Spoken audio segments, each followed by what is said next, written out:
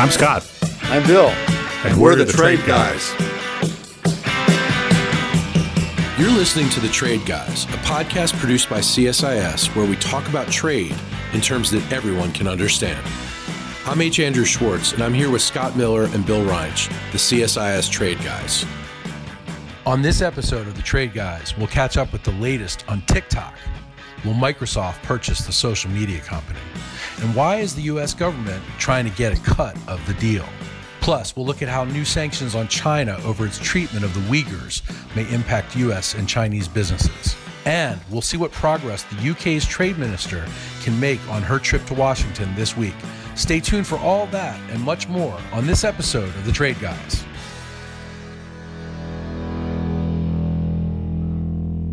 Gentlemen, I have one question to ask you to start this off. Are either of you on TikTok, or have you ever seen TikTok or been part of TikTok, or know why President Trump wants to wet his beak to get some of TikTok? Well, look, it's a great question, and I'm way too old for TikTok. I'm way too old for TikTok. Yeah. But I am aware of what it is. It's a very interesting little app. It's basically a music video sharing app. So it's a social media platform. But here I go back to the authorities at Reddit. Reddit being the sort of the nerd board of the internet. And there's a Reddit blog on TikTok.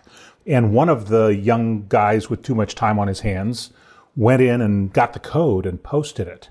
And what he posted was very frightening. So we got to talk about why the U.S. government cares about TikTok in the first place, which is the way the president of Reddit put it, the CEO of Reddit. He said, this is basically a piece of spyware that happens to have a video app associated with it.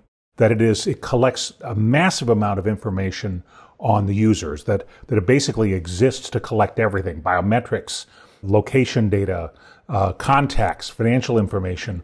It listens apparently all the time, whether it's on or off. And so it has the characteristic, while it is a social media platform, it has a very appealing presentation to young people. It's being used a lot by young people. And of course, the question then is, this is a Chinese company, so it is the People's Republic of China who decides what happens to all this data that's being collected.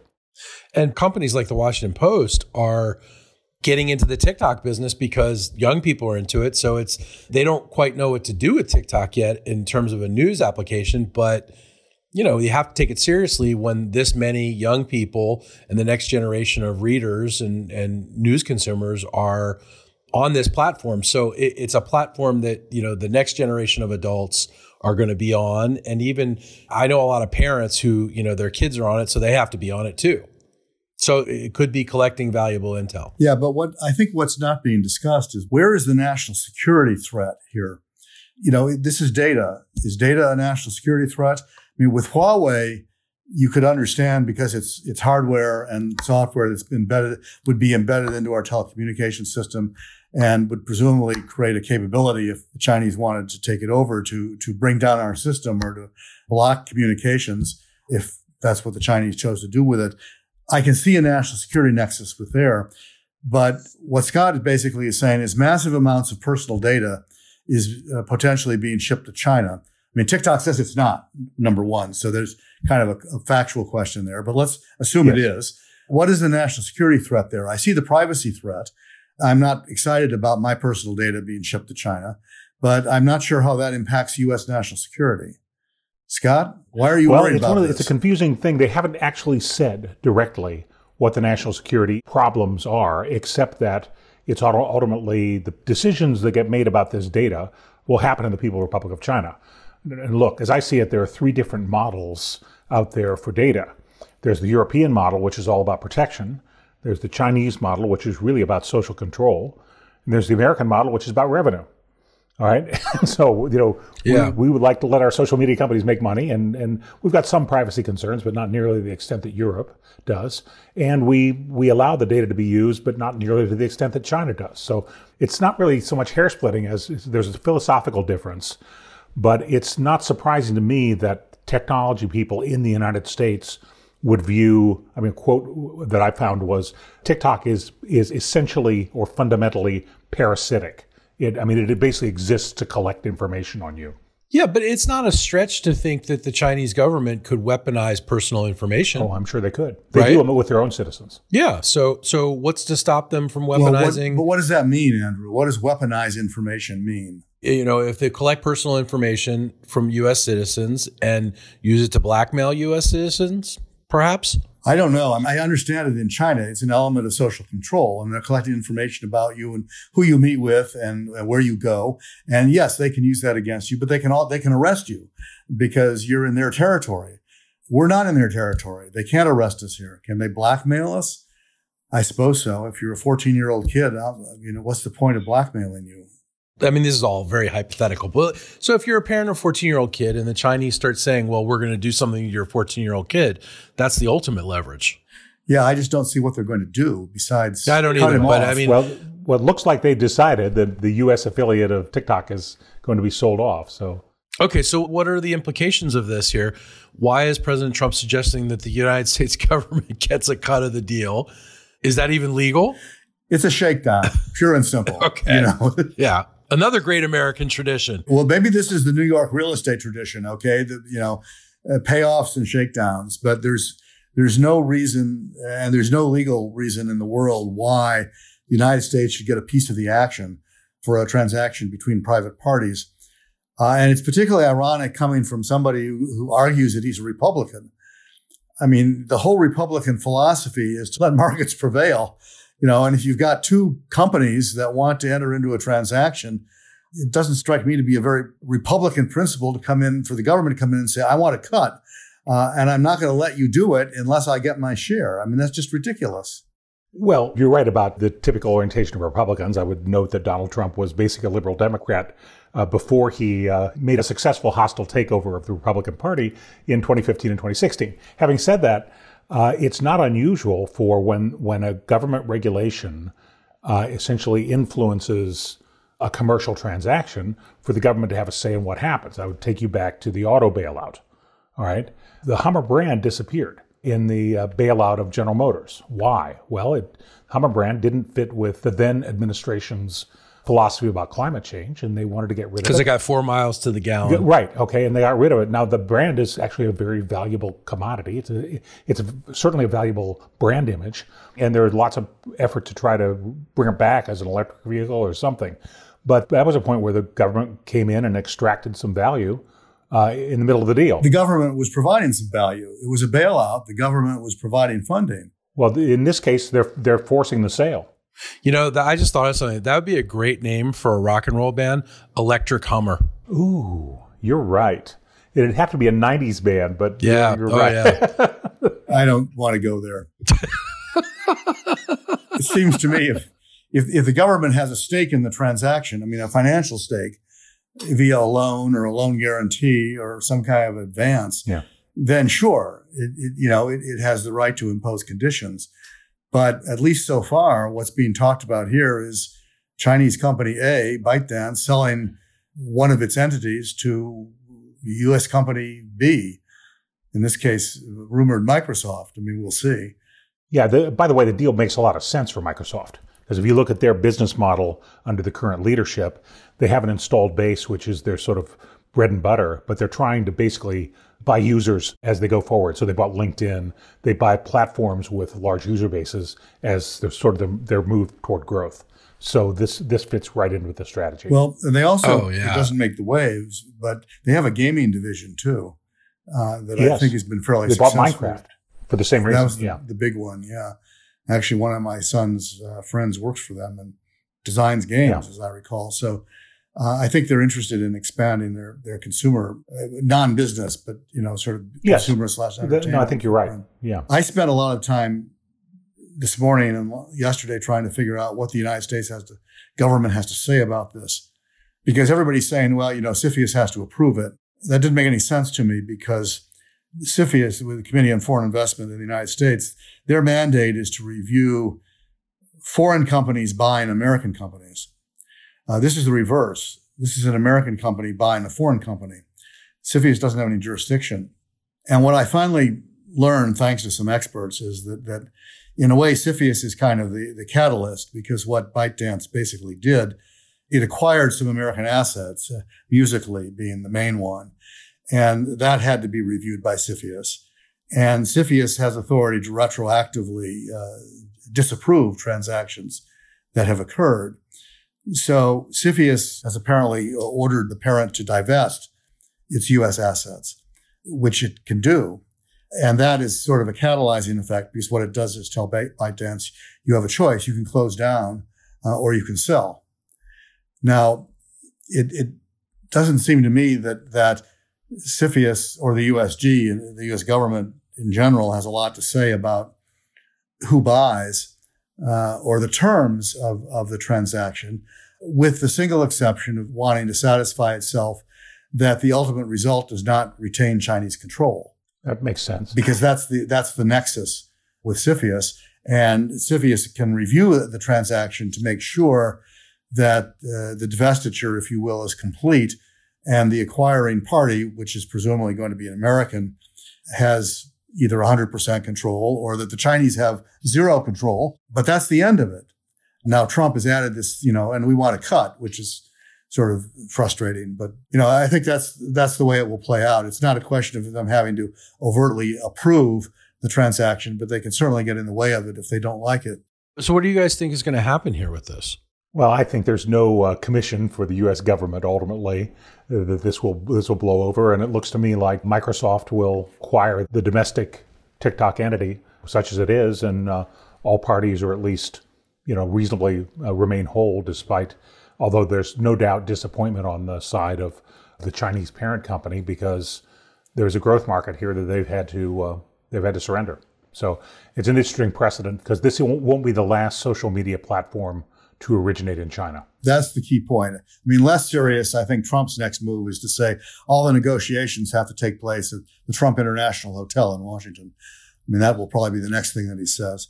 But Scott makes a more important point, which is there are other Chinese entities that are operating in the United States, not in the same way. I mean, TikTok is sort of unique in that it's caught on. I mean, it really has created an identifiable brand and a significant amount of U.S. viewership. It occurred to me that if Trump actually shut them down, you'd probably get a teenage revolt. But then it also occurred to me that he probably doesn't care, because most of them are under 18 and can't vote. So let him demonstrate. It doesn't matter.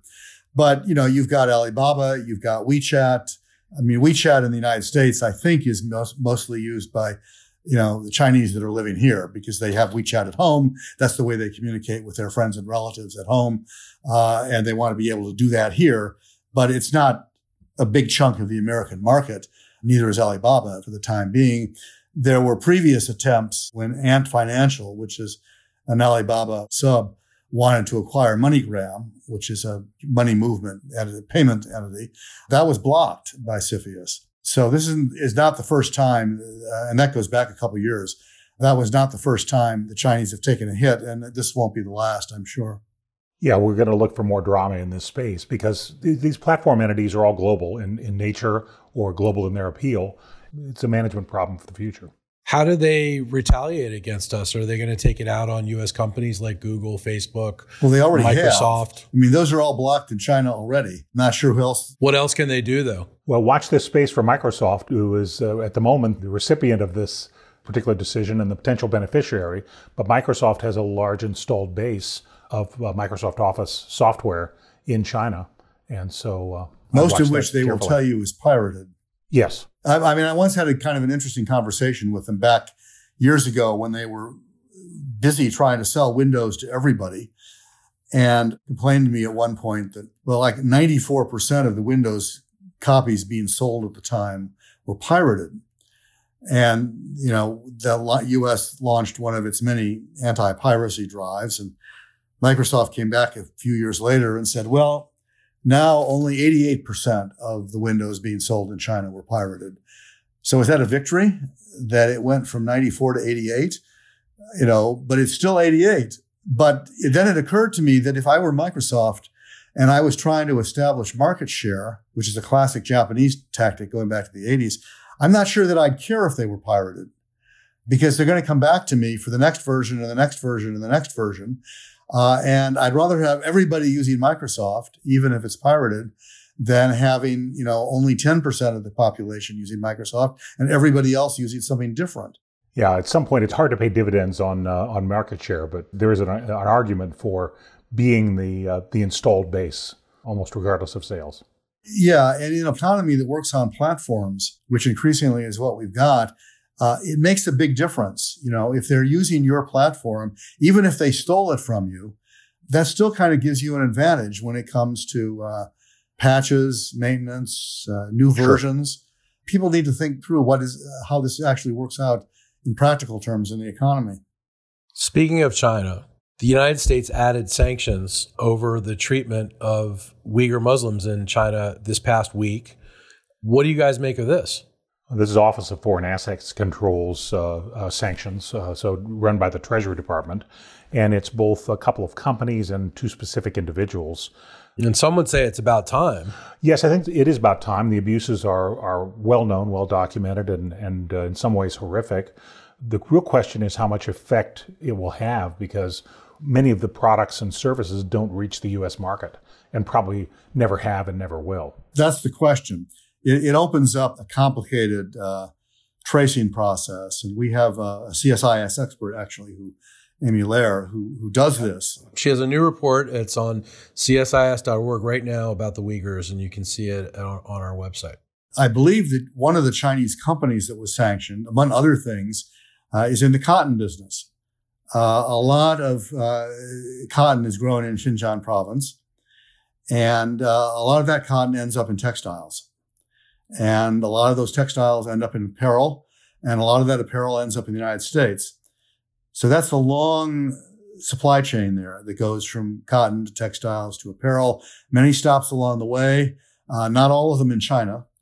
But one of the things that's going on right now, particularly if you're a brand name manufacturer and are sensitive to consumer boycotts, you want to make sure that your supply chain is clean, if you will, because you don't want people carrying signs outside your store saying, this apparel is made by slave labor, or this apparel made by Uyghurs that are kept in concentration camps, or whatever the charge happens to be.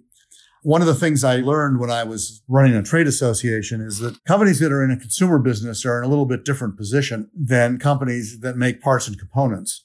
If you make wire harnesses for Boeing, maybe people are going to demonstrate against Boeing for some reason that has never occurred to me, but they're never going to figure out that, where the wire harnesses come from, and they're not going to show up at your plant in Connecticut. But, if there's anti-American demonstrations in Beijing for some unrelated reasons, the front line are Dunkin' Donuts and KFC and the people that have glass storefronts. And they're very sensitive to brand name boycotts and demonstrations. And if you're in the apparel business, where branding is very, very important, you want to take great care that your supply chains are impeccable, I think, in this day and age. Scott, you probably ran into this at P&G. Yes, we actually had a lot of efforts when I was with Procter & Gamble. The China business made a particular effort to make sure our brands were seen as local brands. They were produced locally. The R&D was local. They were sold in local stores. The major aim was to make sure that people saw these P&G brands as something their mother used or something their family has used. So essentially to localize the brand. But you're always sensitive to repercussions. And the brand is so valuable. The idea of the brand and what it represents to consumers is so valuable. You go to great lengths to protect it. Yeah, you can't have a Nike or an Under Armour sweatshirt or an Adidas sweatshirt knowing that the cotton was made on slave labor by Uyghurs in China. It's as simple as that. Yeah, as Bill pointed out, it's a long supply chain. And keep in mind, China is a large consumer market for apparel. And it may be possible for the companies involved to entirely avoid apparel that's ultimately sold in America. But it's a difficult, complicated issue. Well, and the problem for Americans is simply finding out. Right. Cotton is at the front end of the supply chain, and it goes through many, many steps. There's actually a book that's been written about the travels of a T-shirt. It's a fascinating book that traces the path of a T-shirt from where the cotton was grown to ultimately the store that it's sold in, and actually the aftermarket, because it turns out there's a huge aftermarket for used T-shirts in Africa. And the book traces the thing all the way through. We taught the book one year in one of my classes, and I was particularly intrigued by it because a lot of the cotton, they used a particular T-shirt. You know, the guy bought a shirt in Florida and then tried to unravel, metaphorically, the supply chain. He traced it back, among other things, to a guy in Texas who ran a cotton ranch, and the guy's name was the same as mine. And I thought, well, this is interesting. There's people in the ranch family that are growing cotton. But he had to do a whole book to talk about the complexity of the supply chain. It's not easy. And if you want to cover up your steps, which nobody in Texas particularly wants to do, but if you're in Xinjiang province and want to cover up your steps, there's ways to do that. Well, that secondary market is an important one, and nobody really thinks of it, but that's the place for all the former Cleveland Browns quarterbacks. If you travel in Africa, you'll see Brandon Wheaton jerseys. You'll see Johnny Manziel jerseys. Yeah, one of the 47 quarterbacks since the last championship. Brady Quinn. Oh, is that because there's no market for them in the U.S., Scott? That's exactly right. The failure rate is fairly high. Right. So I'm going to write a book about my T-shirts from college that I still have stored, in a Ziploc preserved bag for my sons so they can carry them on, because they don't fit me anymore, so they can carry on to themselves and then their children and their children. So hopefully some of these precious T-shirts from New Orleans, some of them now defunct establishments like Jimmy's, the great Jimmy's. Do you want my autographed Bruce Hornsby in the Range T-shirt? Oh, that's big. That's big. That's the problem. It wasn't big enough. It didn't fit me. But you did find a target customer, so that's good. I have it somewhere. I got it at an auction for some reason. It was for charity, and I bid on it, but it was not my smartest move since I couldn't fit into it. All right. Well, speaking of complications, now I've got to ask you guys. Liz Truss, the UK's international trade secretary, and I love her name because, speaking of football, the Ravens slogan is Big Truss, as in Big Trust, and her name is spelled TRUSS, which is the Ravens slogan, Big Truss. She's going to be here this week to express frustration in American officials over punitive tariffs levied on British goods in her first face-to-face since negotiations for a U.S.-UK trade agreement began. Why are we fighting with our brothers and sisters in the UK about trade? Well, in that case, we're fighting with them because they're one of the Airbus partners.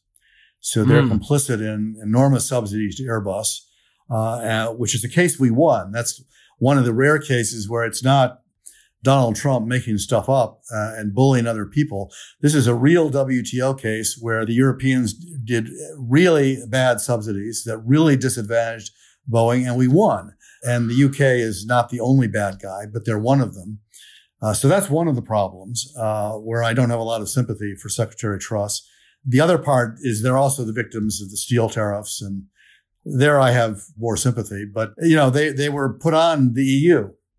And when they were part of the EU, and it goes back to that, I think she's arguing that now that we're out, we should get special treatment. Yeah, it was a 15-year-old case, so all is forgiven. Yeah, I don't think Lighthizer is going to buy that, but it's a good argument. But look, there's in the background, there's a negotiation of a potential free trade agreement with Britain. Both Prime Minister Johnson and President Trump are committed to it, and the negotiating authority expires in April, so they need to make some progress on it if it's going to go anywhere. And the Brits didn't want to wait this out until after the election, apparently. Well, I don't think you can. And if your goal is to conclude the agreement under the current congressional authority, I don't think you can wait. I think you've got to proceed and do a good job with the Congress, who will be the ultimate, have the ultimate say about whether this is acceptable or not. Yeah, but technical correction here. The authority doesn't expire until July 1. But because you have to submit something 90 days in advance in order to use the authority, you have to submit it 90 days before the authority expires. That's where the April 1 date comes from. But the authority actually exists longer than that. True. But the key is time's a-wasting. And while you can do polite information sharing over Zoom or some video conferencing tool, negotiation face-to-face is probably necessary to close a deal. Well, Lighthizer has said that. He was asked about this in, I think, one of his testimonies, and he said that he didn't think that at the end of the day you could really close these things without face-to-face contact. So it's good this is happening. I don't think this leads to closure this week, but it's good to have these check-ins regularly. Sure. So welcome to Washington, Secretary Truss. There you go. Who has been here before, but not in the context of the negotiation. And not since Corona. Right. Well, gentlemen, it has been great checking in with you. I hope to see you all on TikTok soon. Maybe you guys can do like some kind of dance routine together. Trade Guys dance? Well, look, maybe we could use TikTok to launch our new line of merchandise, Trade Guys merchandise. Yes. So we'll get the kids working on that. Yeah, okay. We got to do this. Big Truss in trade. We will see you guys. Same time, same bat channel, still in Bethesda, still listening to Dr. Fauci and quarantining. Thanks, guys. We'll see you next week. Okay. Bye-bye.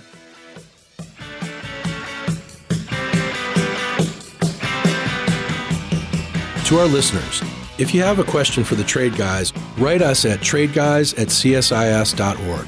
That's tradeguys@csis.org. We'll read some of your emails and have the Trade Guys react to it.